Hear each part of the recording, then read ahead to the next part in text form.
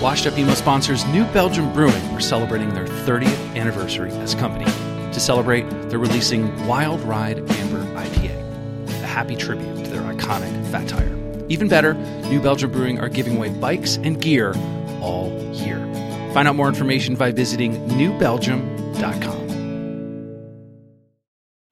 Do you ever wonder if your favorite band is emo? Tired of being in the same conversation with friends? Not knowing if you're listening to post-hardcore, screamo, emo revival, emo Midwest emo violence, or even ska? We're here to help. The Emo Council is here staffed and ready for any question you may have. Hey, Emo Council, just wondering if Green Day was considered an emo band, thanks. Green Day is not an emo band. Okay. From the creators of Washed Up Emo, isthisbandemo.com offers the definitive answer to the only important question of your day. Hey, is this band emo?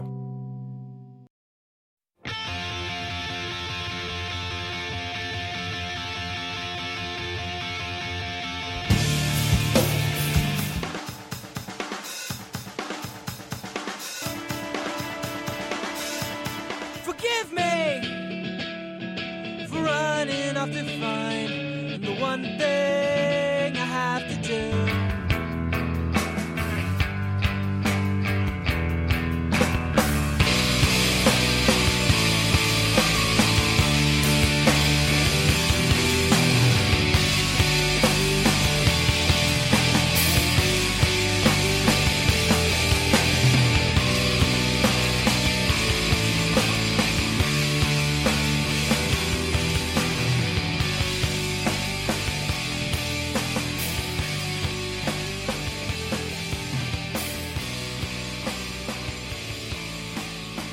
Welcome to another episode of the Washed Up Emo podcast.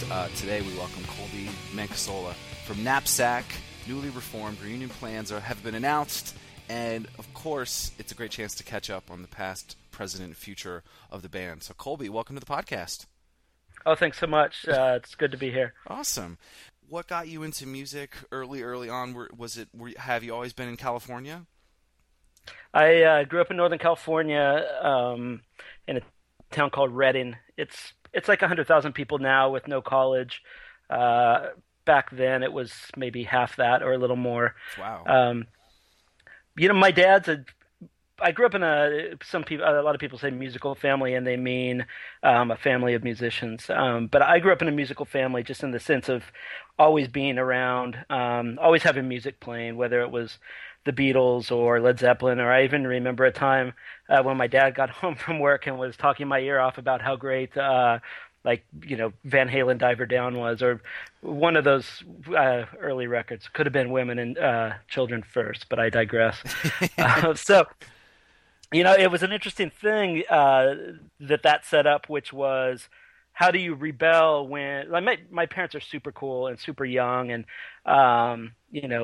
great and liberal, and I didn't have teen angst or adolescent angst in the traditional way because it was a good time. My family's wonderful to this day. They're they're my best friends and wonderful support system. And so, how do you rebel, and what does that look like, and what kind of music could possibly piss your parents off when your dad is like, don't turn off the car yet, we need to finish this Led Zeppelin song, or something like that. So I think the first thing that was like, it didn't piss my parents off because they're pretty hard to piss off with music. Mm-hmm. Maybe modern country would do it. I think early hip hop, buying 12 inches was fascinating because it was something that you had to go to a special record store in the city to do. And then it was also the thing where my dad, the biggest rise you could sort of get out of my dad was I totally don't get this. There's nothing about this that speaks to me at all. Mm-hmm. And so, early hip hop 12 inches, was the first thing that I sort of came upon that was oh, this could maybe be my thing, even though I'm a white kid who lives, 3.5 hours from the closest major metropolitan area. Like, my existence is very much not an urban existence, but at the same time, there was like there was a lot of mystery to it, and it was a whole new world, and it was codified. And it was hard to buy the records, so there was like some exclusivity, and that was like the first taste of that. And it felt very different than the stuff that I would get into later, whether it was indie rock or hardcore or whatever. But if you look at those like descriptors, some of them are there's a lot of commonality there, where it's like, oh, exclusivity and sort of like this codified community, and that stuff started to like get interesting to me. And also it was just stuff that always had to do with like the city, which I was always drawn to, and my family was one that came to San Francisco, whether it was for baseball games or other things, pretty common, pretty often.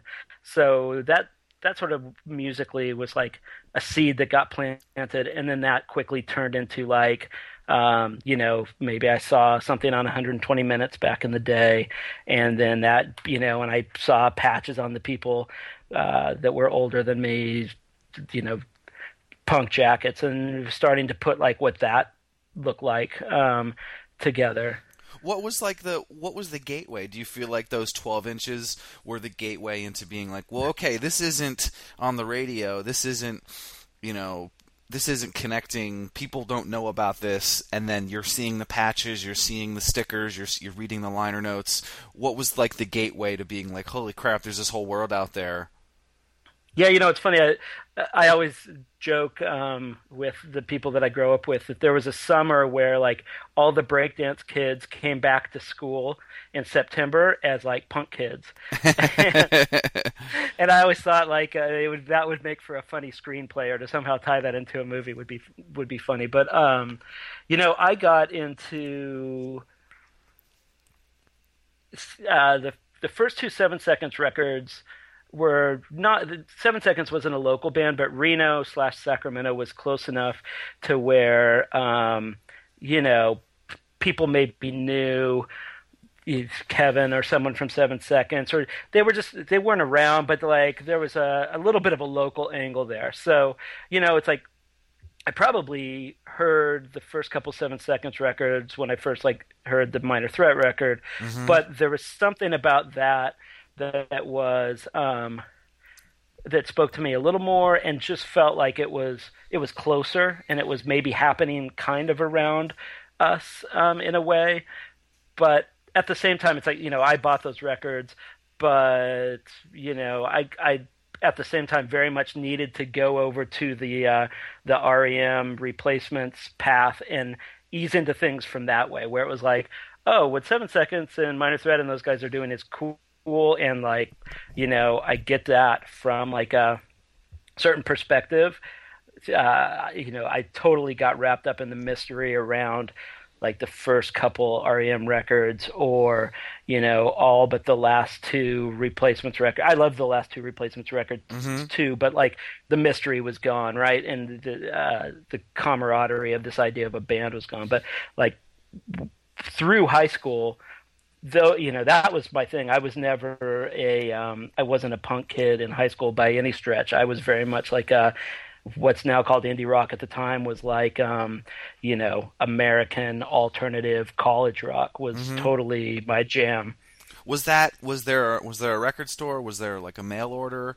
Was it just going to shows and local shows and kids talking about it? There was no record store, to be very clear about that. There was no record store. You could drive to the only Amoeba. I don't know how well you know the West Coast, but on the West Coast, there are 3 Amoeba records: Berkeley, San Francisco, and L.A. At the time, it was only in Berkeley, and then there were also a couple other great record stores in Berkeley and that would say coming from where I grew up. Stopping at Berkeley and not going into the city saved you like a half hour to an hour depending on traffic. So if you could do that, so like a great trip would be, go to Berkeley and shop for records at Amoeba and a couple other places that were around at the time. And then if you could go to a show at either Gilman or the Berkeley Square, you could just drive back home, and you get home at 2, 3, 4 in the morning. But that was a pretty good way to spend a day when you grew up where I grew up, and you're 20 years old or whatever it was. Yeah. But no, a lot of mail order. When Lookout Records came around, it's funny. I'm friends with Chris, who used to write, who used to pack my. He ended up running Lookout, but he used to, at the time, he used to pack the mail order envelopes and write little notes in there. And so, to this day, I'll still like geek out with him and be like. And he's like, we've had this conversation 17 times. It's not that interesting to me. But, I would always be like, remember the one time that I ordered such and such record and he wrote such and such? And he's like, do you know how many of those envelopes I packed? Like, this is, come on.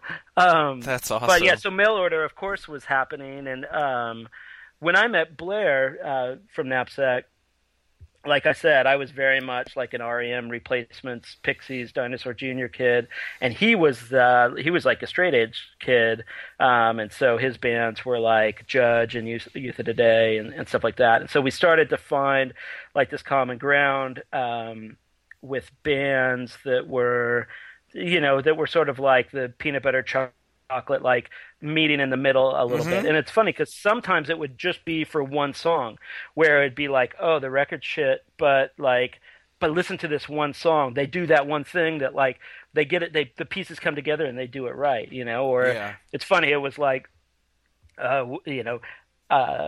the first couple of Fugazi records, but none of the songs the Geese sang on, because that was too abrasive. It's like what we were looking for was like very much just kind of to mix and match certain pieces of both worlds. Well, obviously the common theme is just so funny that each time when these bands meet, there's one guy that's into hardcore or like straight edge most times, and then there's another guy that kind of came in from the indie world and then out popped what Knapsack was. This happened so many times. But yeah, so mail order was a funny thing back then because you wouldn't always even get the records that you ordered. It used to be that you would put down your second and third choices if they decided that they had run out of that record, and then you'd end up with something. And I think, I don't know if you remember that band, Four Walls Falling. Yes, definitely. Going down a boring path, but I remember there was a time when Blair had ordered a record, and I forget from who, but probably Revelation. And we were excited to get it, and so it was like checking the mailbox after school multiple days in a row, or even maybe multiple weeks in a row. And then he got the note that was like, we didn't have your first choice, but check out this record by Four Walls Falling. And I don't know those guys. I'm sure they're nice guys, but it was a disappointment. It wasn't the record that it had been ordered, and it was like, what's this? This is not what I signed up for, And you were sort of stuck with it, and that's how it went. Wow. How did you guys meet? Was it again over music, or you saw a sticker or a patch or something? Blair was friendly with my friend Joel. And then ultimately my friend Ken, and we sort of became Blair, Ken, and I became like the trio running around together, and we had a band together before we went to Davis. So I knew Blair in high school a little bit, I think, but again, he was pretty punk or hardcore or straight edge, whatever you want to call it. And I was, there were probably some years early on in there where I maybe, was showing up to high school with eyeliner on. So we were inhabiting different worlds. And then it kind of came together through the mutual friends.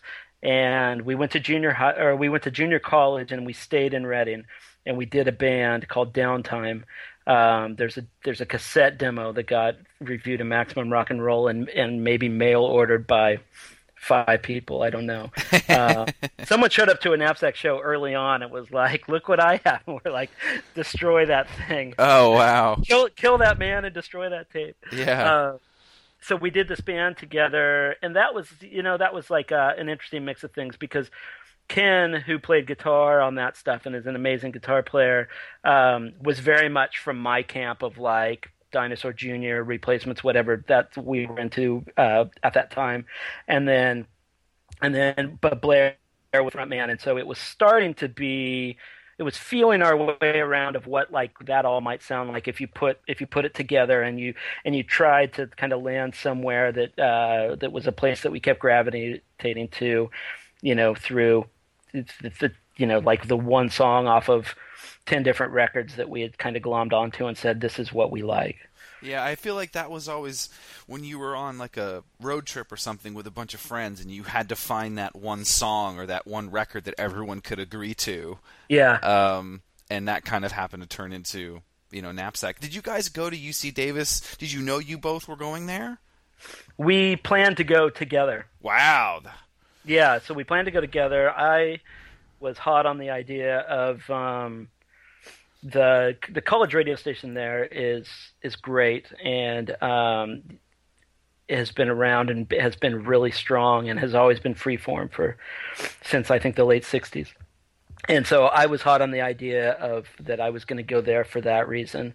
And Blair and I had the same major, which was rhetoric and communications. I mean, we were, it's like we were pretty inseparable at the time that we moved to Davis together. We were in a band together. We were taking a bunch of classes together up in Reading at the junior college, and we lived together when we got to Davis, and so.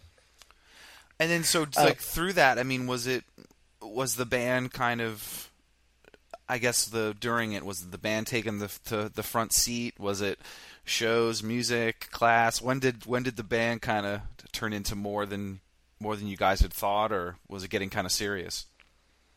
The band was broken up when we left to go to Davis, and there had been that review in Maximum Rock and Roll, and there was a record industry guy who got in touch with us, and there was a guy who wanted to put out a 7-inch too. And so it kind of became this thing of like, there's enough interest that if we just keep these people, if we can string these people along and say, well, don't worry about it, like, yeah, we're going to change the name of the band, but other than that, you'll still like it. Then that'll buy us time to sort of like figure out what we do next, because we were moving to Davis and we didn't really know people that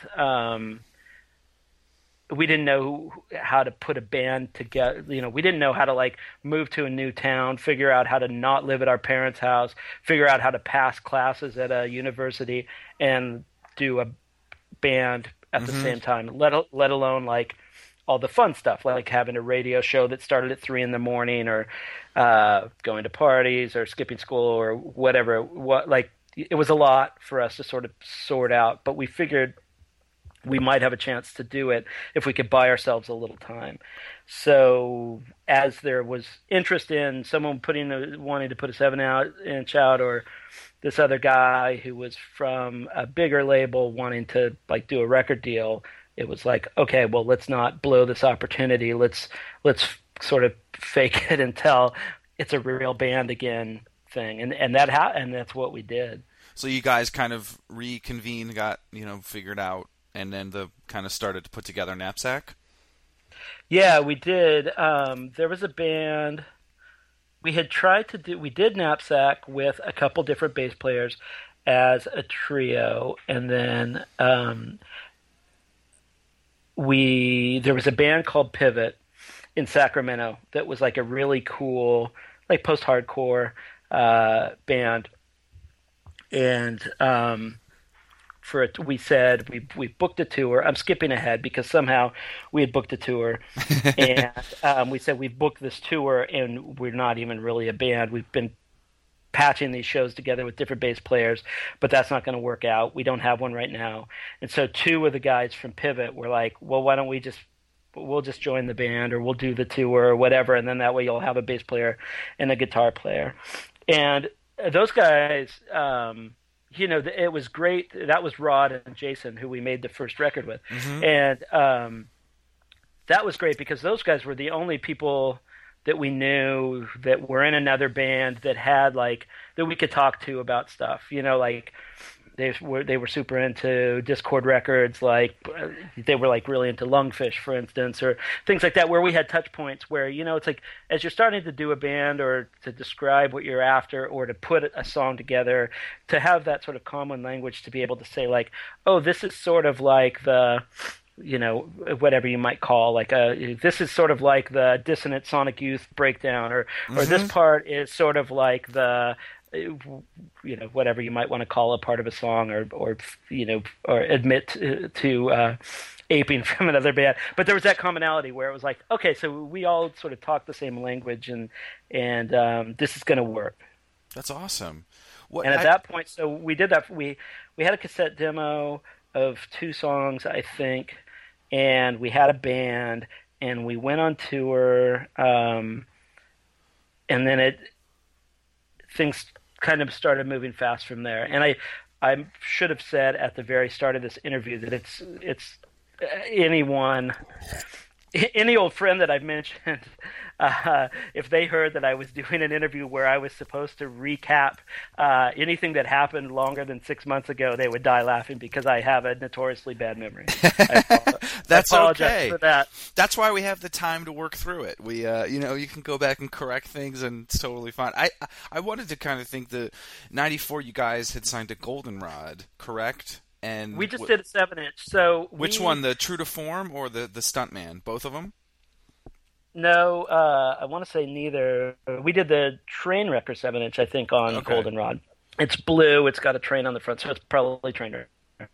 Yes. And that was also home to No Knife. So we went from they were doing a bunch of cool stuff, and it was they were very much kind of San Diego was a really fun place to hang out at that time, and there was a lot of great bands coming out of there, whether it was like the No Knives and the Boilermakers that were doing something more similar to what we did, or if it was the Rocket from the Crypts and the Drive Like Jehu's that were just amazing, or like, we'd end up at parties with like the guys from Supernova who were just a really good time, and it was a great time. So we started to be able to go up to the Northwest, and we had met some like-minded people. We did a show with Sunny Day Real Estate before their first record came out. We were, to this day, big fans of the Tree People, and certainly huge Tree People fans at the time. Mm-hmm. Went up and were able to play a show with those guys. We met John and Polly from 764 Hero. We met the Hush Harbor guys, and so that was all happening. And plus, it was a weird time. So we would play go up there and play with bands that were on K Records, or, like that were doing, sound-wise, we're doing something very different than what we did, but it was all kind of the same thing at that time, which was a cool thing about that time. Well, very different than now. I was laughing, kind of looking through all the bands you're sort of associated with and mentioning, and being on, coming to be on Alias. It was like Archers, Yola Tango. How the hell did you get roped into post-hardcore? Like, touring with Pavement and Jawbox and Drive Like Jehu. I just was like, where does that... It's just funny, like, you would think that it wouldn't turn that way, but it did. Well, and it sort of goes back to the, like you said earlier, you sort of play your mutual aesthetic. I mean, the records that we were listening to when we moved to Davis and we're down at the college radio station 24/7, I mean, at that point, it's like I was done listening to the records that you might think that the first or that the Knapsack records sound like, and on to like getting really into the Pavements and those different things, and so. But it's like the music you play and the music you're listening to that minute are usually very different. It's like we had gelled around this thing that we were really into at a certain time, and that was what that band was going to be. But that didn't stop us from listening to, records on Merge that were completely different, or things like Uncle Tupelo that were completely different, or, but we were never going to be a band whose next record sounded like Uncle Tupelo. But that's just, I think it's that time, it's the time, I think that's a part of what was going on at that time, but I think it's also a part of being, 25 or whatever we were. Yeah, but those, I mean, I had read, for this Silver Sweepstakes touring, it was Pavement, Rock from the Crypt, Jawbox, like, those are some fucking awesome tours. Yeah, I mean, we were definitely accused of living a bit of a charmed existence early on, because, like I said, we had gone up to Seattle and we had made friends with the people I mentioned, who were, super fun and cool. And then we went down to San Diego, and we happened to get to be friends with Paul from Rocket from the Crypt, and he lived in this house with a couple friends that we always stayed at and had a good time at. And then from there, it was like, there was this band, A Miniature, that was awesome. And Mark Trombino played drums on their last record. We got to be friends with those guys and the No Knife guys. And so it all, in those two places, touring was super fun, or just to drive down there to play a show was super fun. But even in our hometown, we couldn't, we were never a big band in Davis or Sacramento or anything like that. We were always like this thing that those towns were into very different kinds of scenes at the time, and what we were trying to do, we had to look for pockets of people that sort of got it, which was not to say that it was like high art or hard to get, but it was just like, more than anything, it was just kind of uncool. Like there wasn't a name for it. There wasn't like, it was, I guess more than anything, it was a tough sell. Like when we would try to book those tours, people would say, what do you sound like? And, it's good luck with that. Yeah. Trying to make that make sense to someone who, who's booking completely different kinds of bands. It's like, it was just a very different time. And then I wanted to kind of bring up the word, I was going to bring this up later, but it's kind of a good point. I mean, emo, it's obviously synonymous with you guys, good or bad. And you're mentioned as a band from that era and influential, and they're referenced. Was it around at that time? So like 95? I mean, and was it at the point where you're trying to get away from it? Was it a blessing or curse? Because again, I thought from, being on Alias, having all those bands, initially I didn't think that. I was just like, these guys are making these super hooky songs. And it just, got roped in. Well, yeah, so there was a time when everything was something core, right? Yeah, totally. And so when emo core came around, the idea that there was this term emo core was just like, well, someone had just thought of another word to stick in front of core. Yeah. And I remember being in a car and someone saying, something about like the first Green Day record or something. Oh, it's emo core. Or I think even like an early No Effects record, someone was like, oh, that's emo core. But then like when in more like hardcore environments, the whole like flopping around on the floor, screamo thing, that was like, then that was emo. And I was like, well, at this point, it's like over here, you've got Green Day writing love songs, and that's kind of an uncool whatever. That's a very different thing than what their peers usually do or whatever back then, and early on. Certainly different than what Operation Ivy was doing, for instance. And then the flop around on the floor like hardcore stuff. Those were so completely different. I'm like, well, you're just grabbing at straws. Now it's like it wasn't. It wasn't until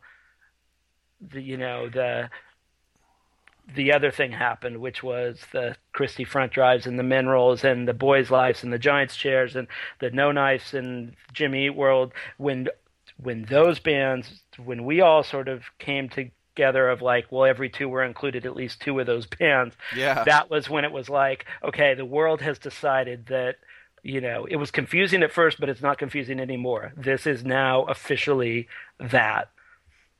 Interesting. Yeah, when I was talking to Jim from Jimmy Eat World, when he was emo, it was like the screamo bands. It was, it was like super dissonant.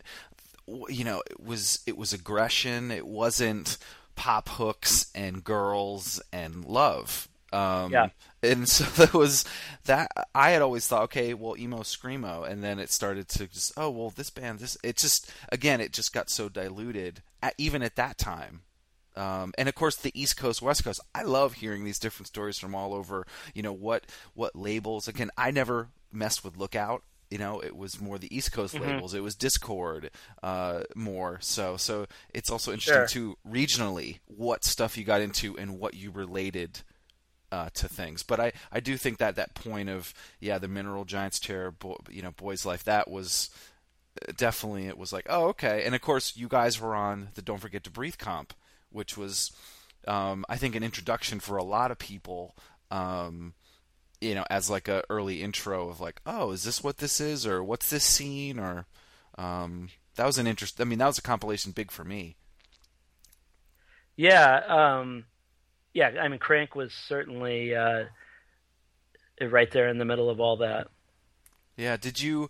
What was the? I guess before we jump to the comp, I think the Alias stuff. I mean, you guys put out a bunch of records for them, and stuck with it. It wasn't hopping around. And what about that made a great relationship? As you guys made a few records for them. Well, you had asked earlier. I think you asked how the hell did we end up on Alias Records, and that came out of those were the records we were listening to when we signed to Alias. Archers of Loaf were kings of the world in our circles. Yep. I mean, we loved those records. We had seen Archers live and just thought they were insanely great. And I'm the record that Alias put out by American Music Club and the record they put out by Yo La Tengo, I like those records a lot too. But that had happened like years before, and then Alias sort of went after the North Carolina stuff, and they signed Archers of Loaf, Small, that became Small 23, and Eric Bachman from the Archers had been in that band but had left, and then a band called Picasso Trigger, which was kind of a different thing but part of the same scene. And we were super hot on that stuff, and so at the time we were talking to this label called Thirsty Ear, which didn't stick around for very long, but at the time was like, I think it was like Beggar's Banquet, who is UK based, this was going to be like their foray into like a more American based label, or they shared offices with Beggars in the US or something. I don't know exactly how that all worked. And then we're talking to Mammoth, and Mammoth was a weird label at the time because they had put out some cool records that they put out some cool like indie-ish records, but they had started to flirt with like the post-Nirvana gold rush and had put out some really, they'd put out a 7 Mary 3 record, and they had that swingy big band Squirrel Nut Zippers. Squirrel Nut Zippers. And so that was a weird label. And then the third one that we're talking to was Alias. And, at the time, we thought Alias was a cool record. They'd put out some of our favorite, records of recent memory, and they had money to do like an indie label at like with, people have said like, oh, it's like an indie label but with major label budgets. The woman Delight, who runs that label, came into some money a long time ago, I think through her husband, and so it's kind of a hobby / passion project for her. That's awesome. So that seemed like a good deal, and the reason we stuck around is because when you signed to Alias Records, it's a little bit like the Hotel California. You can come anytime you like, but you can never leave. And we could maybe get to that part of that in the last year. We've reacquainted ourselves with that phenomenon with them. Yeah, that's always fun. I'd love to talk about server sweepstakes. The Cellophane, I was looking on Spotify, most played song out of your whole catalog. Yeah, that was a weird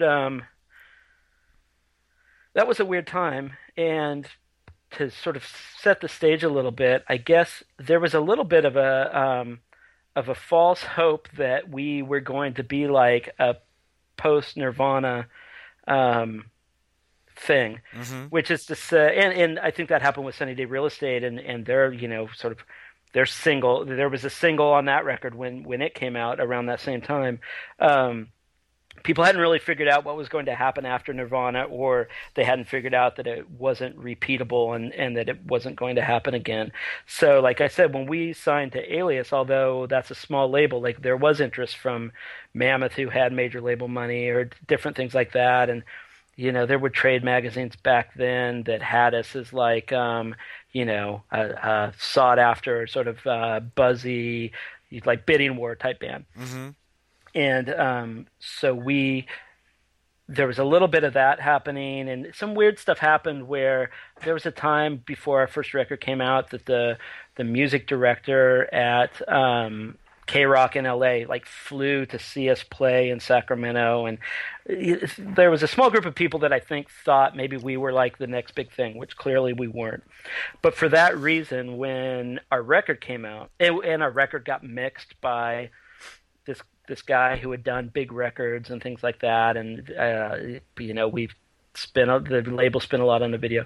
There was a time when it was like that's how it was promoted, and even on when we were touring behind Silver Sweepstakes, I remember it was like we would play like a total all ages teen center type show one night, and then the next night it was like, oh, there are people from the radio station that you're getting played on and whatever, Baltimore or wherever it was, are going to be there, and they're going to do a ticket giveaway, and you have to sign a thing to be given away. And it was like, but then there weren't very many people at the show, so it like our song getting played on the radio was not working. Oh, that's and interesting. It was just like a weird mixed up time of like, okay, so like in our minds, and listen, if someone had said, hey, you guys, you know, guess what, high five, you're going to sell 1 million records, it's not like we were against that, but at the same time, I think we sort of secretly knew, like, well, we know, like, what we're trying to do is a very like tuneful take on a certain thing, but it's still that certain thing. Mm-hmm. And so, like, I don't think this is going to play out the way that those certain people thought it might, you know?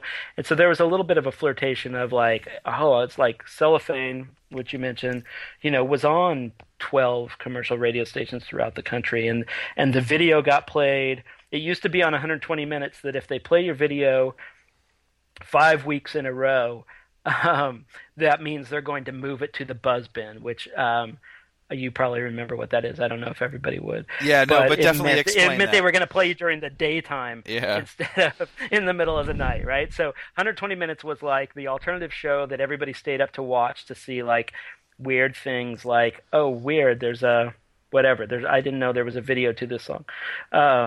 You know, it was the indie rock show on MTV back in the day, in the 80s and the 90s. And then so they had the rule of thumb sort of was if they play you 5 weeks in a row, they're going to move it to the daytime, and you're going to be put into regular rotation. And that was the path that many a big band had followed, right? Mm-hmm. And so we got played. It's like, okay, we got played once, and then we got played the next week, and then we got played the next week, and we got played the week after that. And so we got played the 4 times, and we stayed up to see if we were going to get played the 5th time, which meant like, okay, this is like a new world. You're going to get played on MTV during the day. Like, holy shit, that's crazy. And I was like, no, that's not going to happen. And that sort of marked. That was like the line in the sand of like, okay, what kind of band are you going to be? Like, okay, now it's official. You are not going to be the daytime MTV band. So you can go back to regular programming, back to this idea of like, you know, you're going to play all ages shows in basements, and that's how most of touring is going to be, you know. Wow. So from that moment, I mean, did Alias really? That's it. I guess I never thought about that. I mean, it really was that gold rush. And being like, who's next? Who's going to make it? And everyone just running as fast as they can to whatever they thought. Oh, totally. I mean, and listen, we weren't the weirdest band that, you know, people thought that about. I mean, they thought that about Tad, or they thought that about, I mean, any number of, like, really weird bands. I mean, they thought that about the Butthole Surfers, right? I mean, they thought that about any number of, like, actually really weird bands where we were not, you know, You guys were a rock were band. not a weird band. We were just a rock band, but we weren't going to. It wasn't going to be that type of thing, probably. Yeah. And it wasn't. But it was like going back to it being like a very confusing time when like Silver Sweepstakes was out or coming out. Blair and I graduated from Davis. We opened for Pavement in Sacramento on the Crooked Rain tour, which to us, I mean, that was a hometown show for them because they were from Stockton. That was 20 minutes from where we had graduated from college, 3 days before. And it was the biggest show we'd ever played. It was in a proper theater in Sacramento. And it was a big deal. And then we drove overnight and we played our first show in Boulder, which was with Chrissy Front Drive and at Club 156, which was like the place back in the day. And so it was, I mean, that right there just tells you that it was like worlds colliding and things getting sorted out. Yeah. That's awesome. I mean, and as much as we loved, like, playing with Pavement was insane and great and super fun, but it's like playing that show with Chrissy Front Drive, it's like, the kids that were there got it on a different level than the people that were just waiting to hear Pavement play. And then that was when, did you feel, okay, this is what this is, here are our peers, this is kind of what it's going to be? Because again, from that point of, hey, we've only got played 4 times, now it's back to, they're playing these clubs and kind of doing it on the ground. It felt more normal to just sort of go back to the original plan anyway. And we played a show. So Christy Front Drive, those guys, some of those guys were in a band called Turnkey. And when Knapsack just had like a demo tape, Turnkey came out on a West Coast tour and we ended up playing a show with them. And so we had said, oh, we'd like to go. We'd love to play in Denver or Boulder sometime, and we'll, kind of was the classic thing where it's like you stay in touch. Either you become pen pals, or you keep the phone number for when you're going to book the tour. Yep. And they made good on it. It's like they were like, yeah, we remember you guys. We liked your band, and come play. We'll do a show. We'll play with you guys. We play at this place 156 that's all ages. It usually is like sold out. The kids are like really into this stuff there, and it'll be great. And sure enough, it's like we drove and we met those guys. And then I remember meeting the Mineral guys. We were set. We were catching. We did a tour, and then we had to like drive kind of a long ways to catch up with Archers to start playing with Archers. We played like 5 shows with them in the South, and they were playing in Austin, and we said, oh well, we're not on that show, but we'll just go watch it because we really like them. And the Mineral guys came over and they're like, oh, we know who you guys are. You're in that band Knapsack. And it was like that. You had to find your people because it wasn't that common. So they like came to us and were like, oh, we're in this band Mineral. We live here in town and we know who you guys are. We like your single or your record, and then one by one that just sort of happened. It happened with Christy Front Drive. It happened with Mineral. We did a tour with Boys Life and we hadn't met them yet, but like the tour got set up because we were fans of each other's bands, and we got on famously with those guys, and just like one by one, that sort of network came together. Yeah, it's almost like the storybook you would think of how it would happen. You're meeting all the right people. But you didn't know. You didn't know. You knew that you liked their band a lot, and you knew that they were like the nicest people ever. I mean, come on, Chris from Mineral is like the nicest guy ever. Yes, and all those guys are nice. I shouldn't single him out, although he is really fucking nice. Well, I was the last like time. Sorry. And I was going to say that when I was at South by Southwest, he called me this past year, just called me out of the blue and said, "Hey, I'm recording. Why don't you come over and hang out?" And then hung out, listened to him record a song, and he's, "Hey, you want to just come over and hang out tomorrow?" I was like, "Yeah, sure." So we just listened to like his record and told me a bunch of stuff. And then it was just the most relaxed, chill, like, I don't know, like you're instantly like, friends in there. I just think in those times, the good people pop out and are those connectors. I think Eric from Christopher Drive, same thing. A connector. And just, I like you, let's play together, we have the same feeling. And then, I mean, that's that community part that I think is so lost today. It's through text. I mean, we've only emailed and, talked, but it's like, it was that face-to-face connection. The music came first, and then you had this connection when you met. Yeah, totally. And I mean, listen, those tours weren't so glamorous that it's like you needed the people to be nice, and you needed the bands that you were going to see play every night to be great, because those tours were a little rough, and it's not like they were so glamorous that you could let people that weren't nice slide by, because it was like, we're all in this together, and there are going to be a couple nights on this tour that actually really suck. But it's like you knew the people were nice, and you liked the bands, but there was no sense of like, oh, this is Chris from Mineral. He's going to be, someone that people are like fawning over in 15 years. There was no sense of that. It was like, oh, this guy actually was nice enough to walk over and say, I know your band. I bought your single. And I understand why you aren't just in like a grunge band or a ska band or any of the things that would make your life easier in 1994, Can you talk about that? Because I think that was an interesting. Like '94 was definitely I was in high school at the time, and it was so many different things converging. And if it was ska or was it grunge? I mean, and then for you guys to not sound like that, and then someone notice it, it must have been such a weird thing, because every inkling in your body must be like, all right, we're in a band, we're gonna sound like this, or Yeah, I mean, you can't fake it, I guess, is the thing. It's like, when it comes to being in a band or in sort of other creative, output or extension of yourself, it's like you can think on paper, oh, it would make my life easier to do this. It's like, but you can't. Yeah. You can't fake it, and you wouldn't be good at it anyway. It's like I would be. It's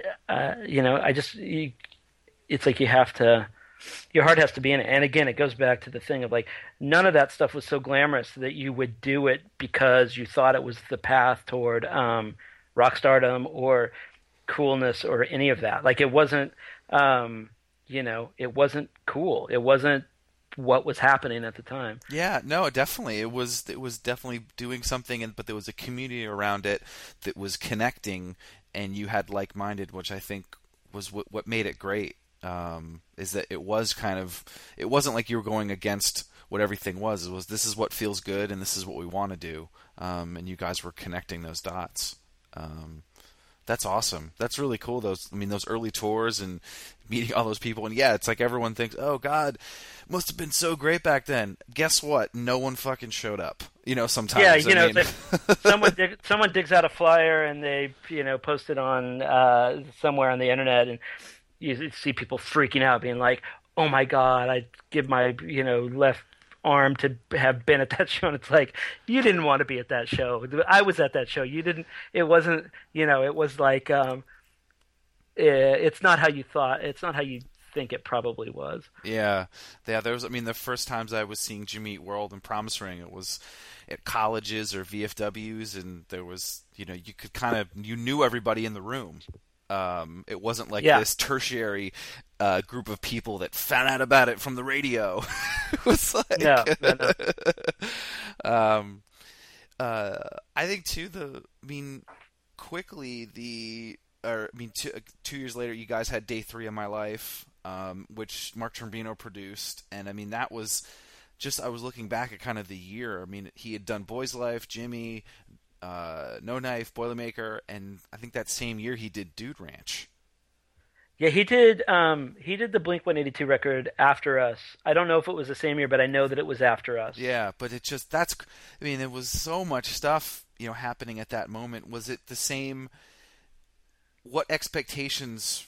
Obviously, yes, I understand you guys want to do successful, be the band, but what were kind of you guys thinking? Like, this is what we think is going to happen, or what were your thoughts from that record? here's what we were thinking. We were thinking that we didn't like the way our first record sounded, and now I sort of.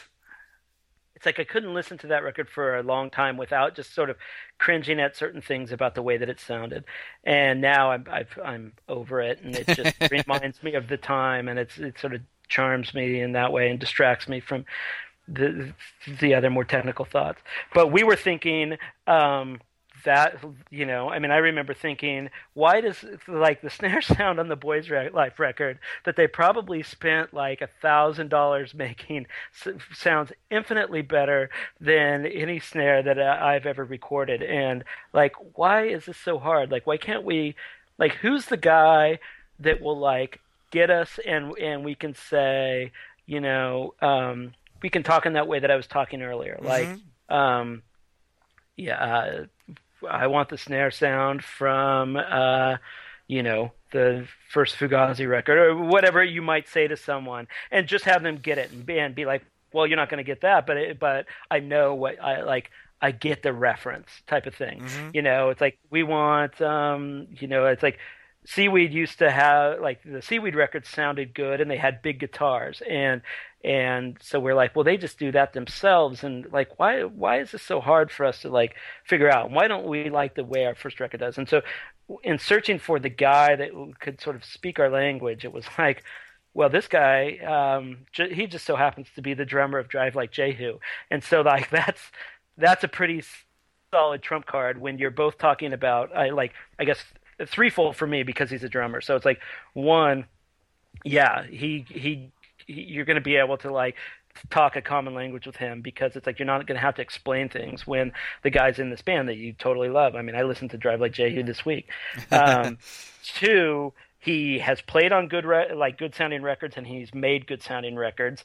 So like you don't have to worry about that. And then like three, like Mark Trombino is 100 times better at playing the drums than I am.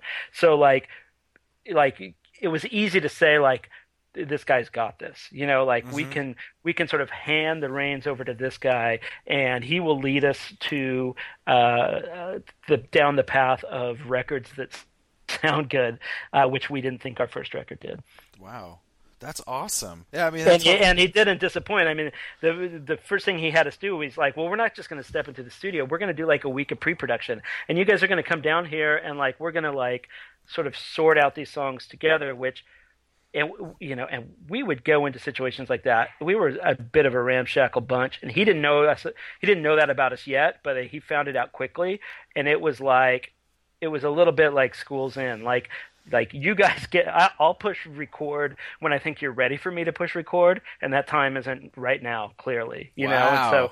And but again, nicest guy ever. He's the sweetest guy ever, but he was like, I'm not going to do that to you. Like that, when you guys think you're playing you guys think you're playing the same thing during that part, but you're not playing the same thing. And he was, and he was right. So we would break it down, and we'd be like, okay, what do you think we're doing right here? And it's like, oh, we weren't on the same page. Thanks for that. Like, let's fix it. And then like, okay, once we, and it's like, okay, one song done, on to the next. And he could just sit there and be a producer, and be like a guy who's like, I want you guys to be ready to make a solid record. That's awesome. What were some of the standouts from that record that you dig? I Decorate the Spine's a good time, and the thing I remember is in the middle part. It ended up getting mixed fairly low, but there's some guitar shrill chaos that happens, sort of like in the breakdown part where it's just me playing drums, Blair singing, and I think everything else is just like feedback. And I was like, what do you? I was like, I totally dig that. Like, I dig like the dissonance that's happening in that part right there. I'm like, hey Mark, what do you think of it? And he's like, I think you're ruining a perfectly good pop song. Oh, that's awesome. And it's like, wait, the guy from Drive Like Jehu is like telling us like, don't fuck with your pop song. but I'm glad we kept it, and I like that part. But I just remember like it was like the ultimate vote of non-confidence. Like, and you were so stoked to ask him, and then it's bad like, idea. No. Yeah, bad idea, buddy. Yeah, totally. That's awesome. Anything from those? What tours were happening in '97? That were they the same bands, the same era? Was it starting to change? Did you start to see the audience change? Or for '97 for me, I was doing a radio show at the time as well in college, and the band, like, I could just feel the records coming in. If it was Crank sending them one day, or if it was a label from the East Coast, and what were some stuff from that time frame? Yeah, I definitely think that was both. I think the record we made was I think it was like the first record was us figuring out how to make a record. The second record was like statement of purpose, and I think, like, I don't know if we meant to do that, but it's like we pared down to a 3-piece. We did it with Mark, and when in doubt, those songs are like a little simpler. Like, we were very into, like, we just sort of pared it down, and that was, in my mind, that was sort of our statement of purpose record. And I think that coincided with things like you said, where it started to be like, this is a thing. There's a thing going on. There are bands that sound like this, and they're on these couple labels, and they tour together, and they play these types of venues, and it sort of started. It was happening. It was like, still wasn't the coolest thing. It still wasn't like, but like, it had started to even take over college radio, which was a new thing. I think that was sort of that was like the 5-year era where those bands like started to do really well in college radio. And I think the tour that I remember from that record was Jimmy Eat World, Sincefield, and us together for most of the country. And it was kind of like a piecemeal tour where each band did a little, like, each band could sort of like cover off on a region of the country. It's like Sincefield was was a pretty big band, and like sort of like the Northeast hardcore region. They it's like they had that sort of like Revelation cachet, and then Jimmy World sort of did well like Midwest, places closer to their home, and so that was it wasn't a perfect tour. It wasn't it was by no means like a crazy successful tour, but it was 3 bands that liked each other. It was 3 bands that got along well, and that was the tour we did behind that record, I think, and probably some others that I'm forgetting, and who knows what else. I think that the friends that make fun of you for remembering stuff, you're great. You're remembering a lot more than like. But you don't know that half the shit could be like completely out of order, or like that's not that tour. That's not the right tour for that record. Well, it's like you're throwing out yours, and I'm just trusting you. It's like if you say that Day 3 of Mighty Life came out in '97, you're probably right. But I'll decorate spine for her, and we're not who we might prefer. Motives move so self-assured. Settled around me, a black and an empty hole, fast and unfriendly. I beg to reverse the roles. Sure. So I have a website called Swimmingly, that's about the intersection of independent music and food culture. So I'm all over that. I love your site. Oh, cool! That's Thank you awesome. so much. Yeah. I've been doing it for a little over a year now, and I curated the food at this music festival that's happening this weekend up in Sonoma that I'm super excited about. Well, wait, hold on a second. Did I bug you? I might have followed you on Swimmingly and not even known that you were in Knapsack, because you had done, I forget the interview you might, I don't remember, I'm trying to remember which one tipped me off to it, but it was super cool, and I love the aesthetic of it and everything. And then thank you. And then so again, that was really awesome. You were doing I just love the vibe of it.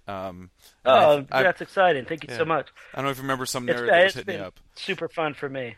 Yeah, I was looking at a AP from '97, and I had saved it somehow because Helmet was on the cover, and I was a big Helmet fan at that time.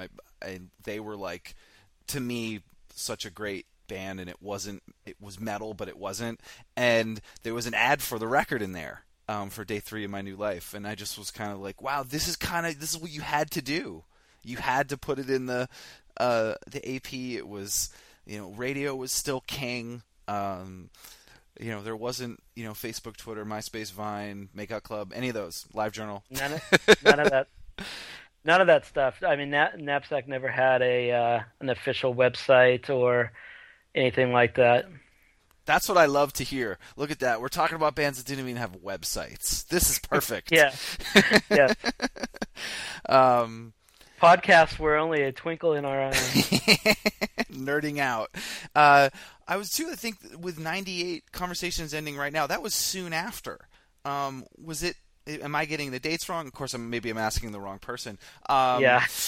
But it was definitely soon after. Did you guys have a ton of songs that you were just ready to put out? No, record? We never had a ton of songs. In fact, I think there are 10 songs on each record because contractually, I think our contract said a full-length record is no less than 10 songs and no less than 40 minutes. Oh, that's so that hilarious. That song Cellophane, it's funny. I don't listen to I don't know what any of the Knapsack lyrics mean. I didn't write any of them, and I'm not someone who listens to other people's lyrics. I'm usually listening to either the song as a whole or drums or whatever. But 40 More Than I Can Take Today, I'm pretty sure refers to this idea of we had to figure out how to make a 40-minute long record and probably had about 22 minutes of material at the time. So there is no bonus tracks lying around. No, I mean the studio that we recorded Silver Sweepstakes in, and then we also did one or two compilation or I think we did the Crank song, the Don't Forget to Breathe song there, and maybe Dropkick from the Stuntman 7-inch. I think that's what we did there. So I just got a bit that label or that studio closed, and John, who's a super nice guy, the guy who owns it, he called me up or whatever the 2013 version of that is, sent me some sort of message and said, "Hey, I've got a box of Knapsack tape, analog tape here. Where can I send it?" And so I don't think there's anything interesting on that, but I'll find a way to figure it out here one of these days. Nice. I like this. I think you should. but we were not a prolific band, and so odds are that if something is on there, it's because it belongs there. And yeah, if there was something usable, we were happy to add it to the list and have that be one less song we had to sort out. I think that some of the songs from that last record definitely spoke to a lot of people, and Skip the Details, Catherine the Great, Balancing Act. What were any of those favorites for you, or just? I think that for me that sounded I love the sound of that record. We play. Actually, this past week we had Catherine the Great requested, and people usually request stuff from that record. It sounds fucking great loud, and that's what I love about some of these era records, that you can play them super loud and they started to sound better. What was some of the things from that recording that stuck out? We didn't track that with Mark. He mixed it, but we tracked it with Alex Newport, who fuck yeah, Alex he Newport. did. Yeah, he did the early at the drive-in stuff, and he was in Fudge Tunnel. We did it in San Francisco, and he was in the band Fudge Tunnel. He's a nice guy. and he and Mark have a very different. We didn't know who was going to mix it, and we thought maybe even Alex might mix it. And I don't remember how it all came to be, but it was to hand. It's on paper, it's a weird record. That the way that the tracks sounded when they were handed to Mark were like, it's like the way those guys record things is pretty disparate. And so like for Mark to get like a snare drum that's like pretty like that's tuned pretty low like versus tight, and like to have to figure out what to do with that, like it didn't make sense on paper, and it could have been a really bad idea. But I like the way that record sounds, and I like the songs. And I think, like I said earlier, like the first record is us just trying to figure out how to be a band, make a record, whatever else. Second record is sort of like statement of purpose, like pare down and just sort of like get the simple things right. And then the third record, This Conversation, was us like okay, I think we can stretch out a little bit. Like Sergi had joined the band, and he's a good guitar player, and we were, it's like, it sounds silly, but like OK Computer had come out, and there was just like something in the air that was like a little bit more of like, it's, like it was a time to kind of like stretch out a little bit. People were putting like analog synths on records that where they wouldn't normally belong, and sort of like loopy stuff, and we had fun with some of that. There's the weird like Alex loop, the thing at the end of one of the songs that's like a drum loopy thing. Mm-hmm. Or maybe might be construed as a drum solo, is like him like just trying to get like mic sounds early on in the recording, and him just like saying, "Hey, go play drums for 20 minutes while I like get this, like try to get like levels and stuff." And then he took that and then like did that crazy mashup at the end. So it's like awesome. That's like it's like strewn together, and it's not like one thing that I played together. It's like, it's like 18 different parts like patched together, and that was just sort of like the vibe of that, which was like stretch out a little bit. Oh, that's awesome. And of course that time too was 98 was pretty nuts. Touring wise, was it the same? Was it different? Were your things starting to change? Did you see people, was it seeing other bands succeed or getting to certain points? And it just, that time felt, especially in the scene, it just seemed like people were starting to get picked off, or they were breaking up.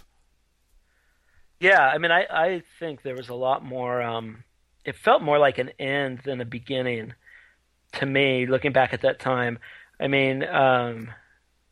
Music was in a pretty sad place at that time. It's like any sort of like post-Nirvana coolness had quickly, or had over the years sort of turned to Creed, which turned to like Limp Bizkit, and then the boy band thing was big at the time, I want to say. Mm-hmm. And so like music was in a pretty sorry state of affairs in terms of like the mainstream. And if Jimmy Eat World had like wasn't dropped that year, it's like they were. That was sort of like the era when they got dropped.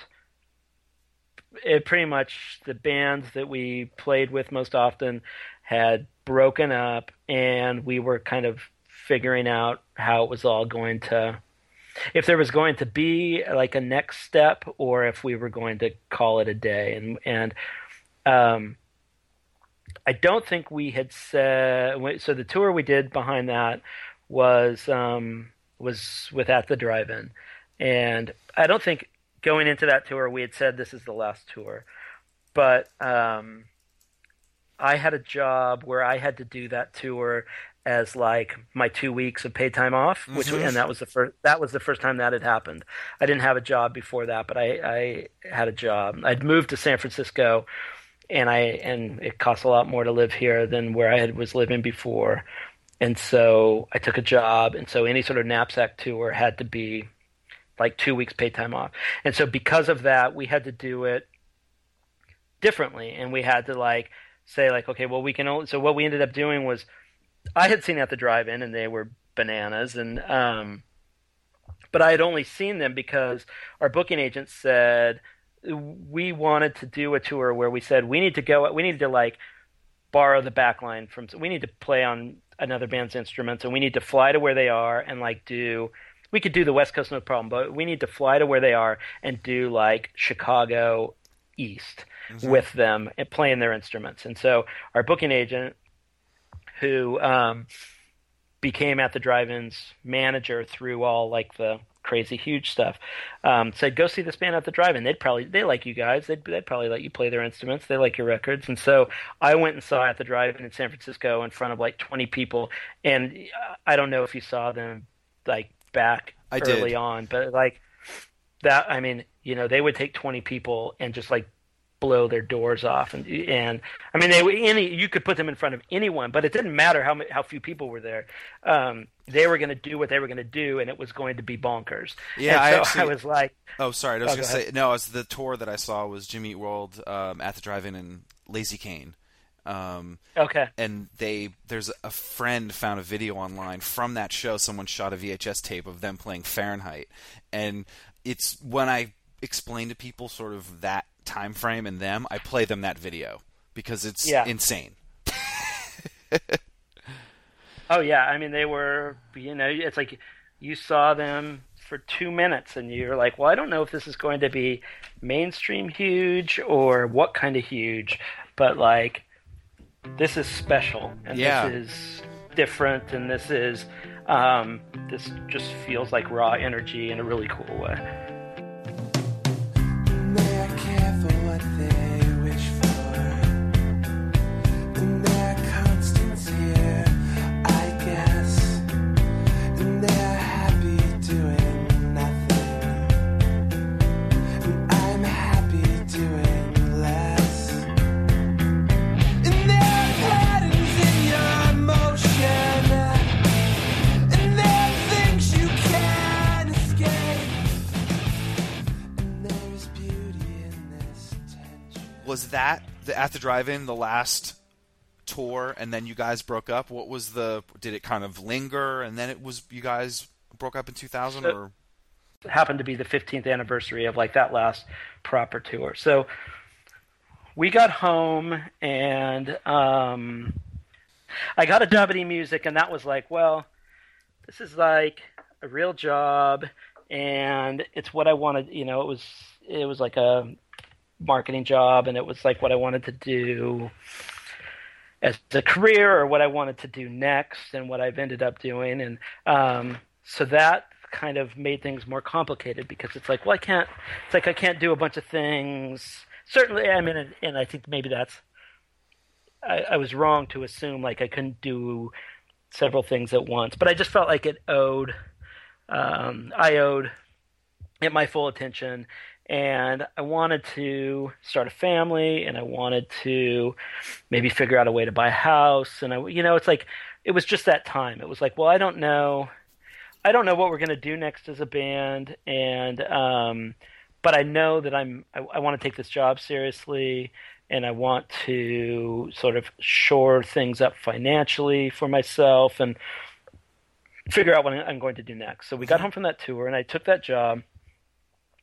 And then there was this weird thing that happened where so we were so 3 records for Alias was what we owed them, unless like a major label came along, and unless they did like a partnership with a major label.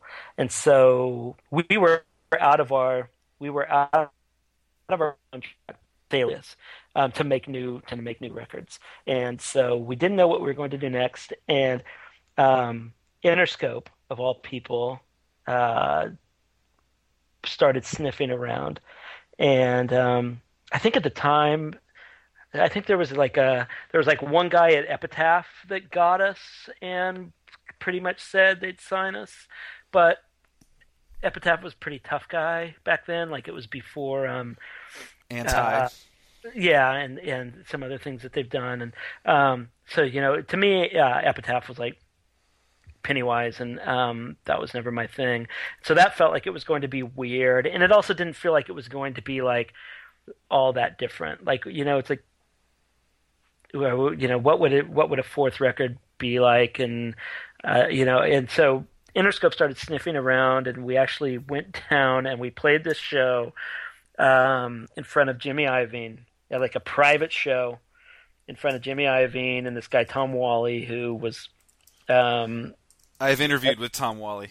Oh yeah, so you know who that is? Yes. Record industry hotshot.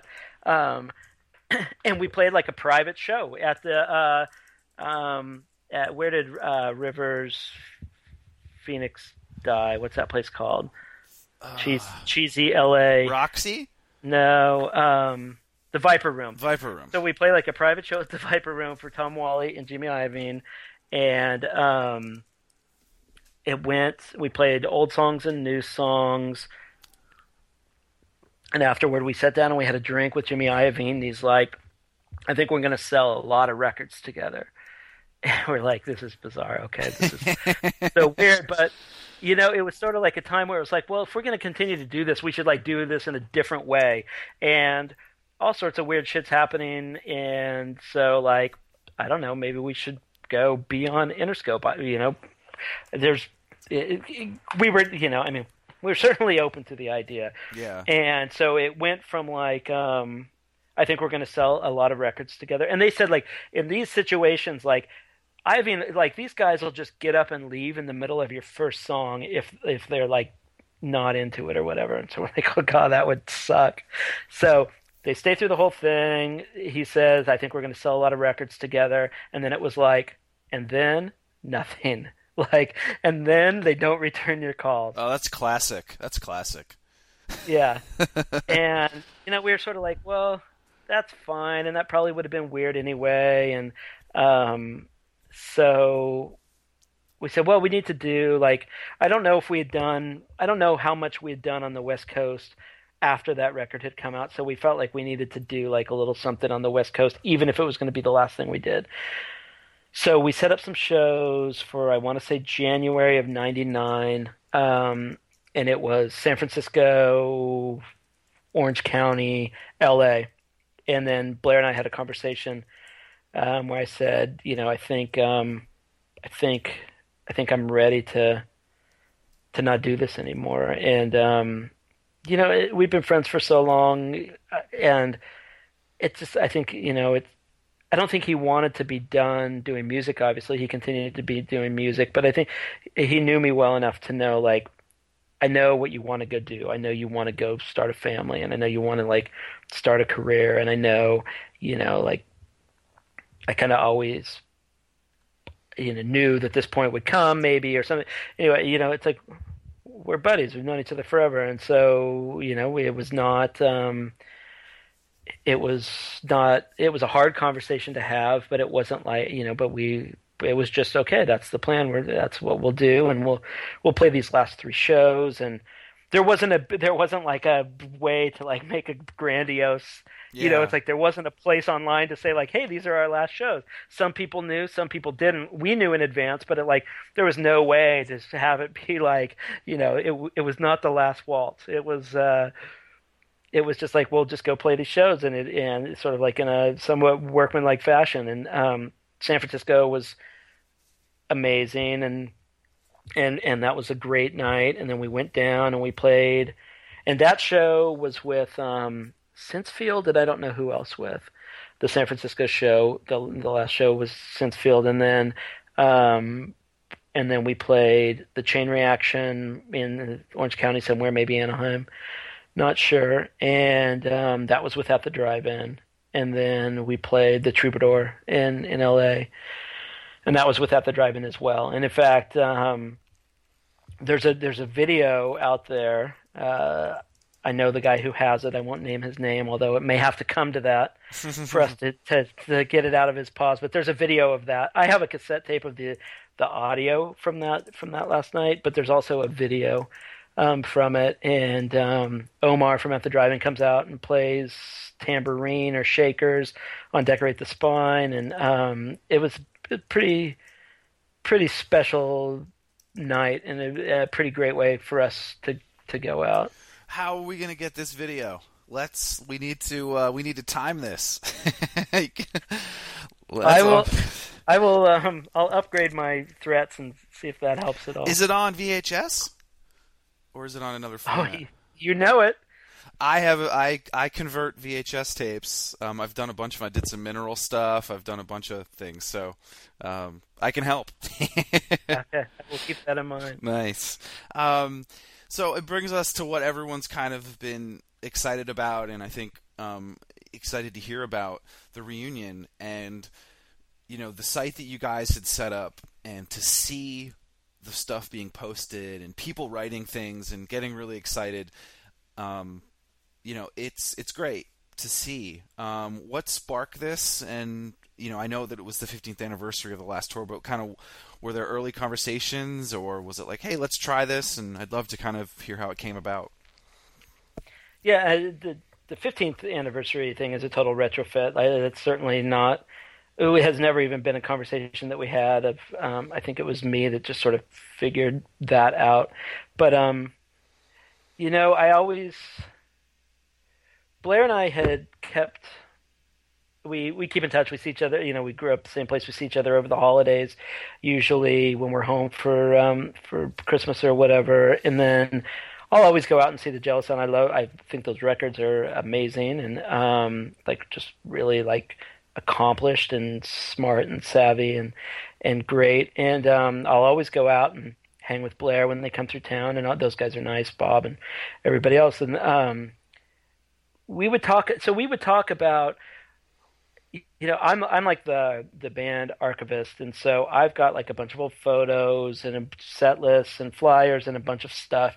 And we had just sort of said like, well, it would be fun if we could get those records reissued, or if we could do like at least get them back out on vinyl and do like some cool packaging around it with like all the old stuff I have. And the Jello Sound manager Tom, who was in Sunday's Best and was in a band called Skip Loader that we played with like way back in the day. Mm-hmm. He started sort of working on that, and he's a go-getter and was trying to make that happen. And it doesn't look like it's going to, but that sort of forced us to kind of have knapsack conversations, which is not something that we'd done in a really long time. I mean, I would go out and I'd see Blair. I'd be hanging out with Blair, and he'd say, "Oh, so-and-so said a really nice thing about this kid came up and said a really nice thing about Knapsack, or told this really interesting, like charming story about Knapsack, or so-and-so showed me, like, I think one time he said, this crazy, like somebody has a Knapsack tattoo or something like that." And it was like, there was definitely like a conversation of like, it's weird that this thing won't die, because like we weren't a big band when this was happening, and you would just think that this would go away a little more than it has. And it's just kind of curious, like, oh, this keeps like this thing is kind of not going away, and so maybe we should put those records out. And then Tom, the Jello Sound manager, was like, well, would you guys play shows if the records came back out? And Blair and I had always just said, because I mean we treat that stuff with kid gloves, just because like, we're always like, our friendship is more important than any of this stuff. Mm-hmm. And like, it's like, I don't want to go down any path that puts that into any sort of risk, so it's like, it's easier to just have the first instinct be no, than it is to like, we just want to be so careful about that. And so, it was kind of like, well, I'd do it. And Blair's like, well, I'd do it. And, Sergi had always sort of said like, I'm up for whatever. But we had said we were going to do it around the reissuing of the records. And again, I don't think that's going to happen. And then the festival in Florida called The Fest came through with like, I think they had heard that these conversations were maybe happening a little bit, that it wasn't out of the question. And so they threw out an offer. And that was the first time where we had to like, instead of just continue saying maybe to each other, like we owed someone an answer. Like we owed someone an answer, yes or no. Like, all right, are you guys going to play the show or not? Like, mm-hmm. It's like I threw out like a formal offer. Like you can say no, of course, but like you can't just, it can't be like, oh, we'll pick up this conversation next time Blair comes through San Francisco. Like, this is not going to wait for that. And that's kind of how that conversation had gone. It had been like it'd been kind of over time that we warmed up to the idea a little bit. You know what's interesting is I had emailed Blair when I heard things and the nerdery that my circles that I roll in, and I emailed him, "Hey, what's going on?" And all he wrote back was, "What rumors?" Yeah. So, was there denial until the announcement, or was it you might have been still going back and forth? I don't know. When was this? I can look at the Gmail. I mean, it was definitely before anything was announced, but not that far off. Oh yeah, no, it was probably just denial. Yeah, it was pretty funny. I got a couple. I returned a couple of emails that were like, "Oh, that sounds really interesting. What did you hear and who from?" Just because. If you're trying to keep the cat in the bag, you're trying to keep the cat in the bag. What's the point of it's the internet after all. It's not like the shit doesn't spread like wildfire.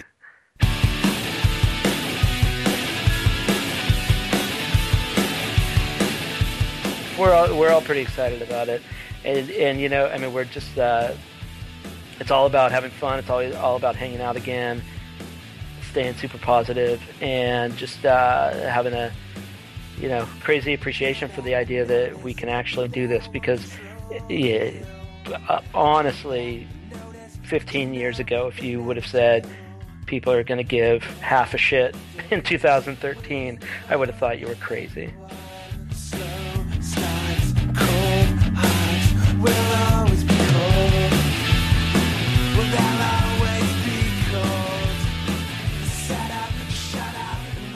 So thanks again for listening to the Washed Up Emo podcast. I'm going to keep going as long as I can, as long as my hours in the day stay. You can follow me on Twitter at WashedUpEmo or Zuckerberg's site, facebook.com/WashedUpEmo. And if you're ever in New York City, come hang with us every first Thursday at Idle Hands Bar for Emo Night. So until next time, thanks.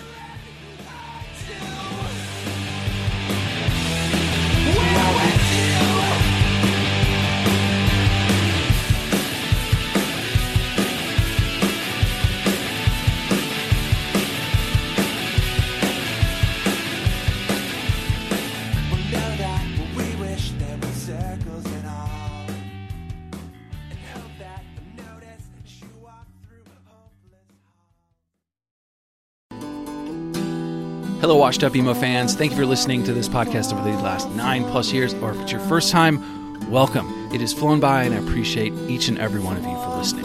And for this current episode you're about to hear, I do have a favor of you. I have some books out right now called Anthology of Emo, and Volume 2 was released last fall. I really think you'll dig it if you haven't heard of them. It features guests from the podcast, including Jim Atkins from Jimmy Eat World, Chris Conley from Saves the Day, Travis Shuttle from Piebald, and John Bunch from Sensefield. I've also reprinted Volume 1 so you can order both. Check out the DIY publishing at anthologyofemo.com.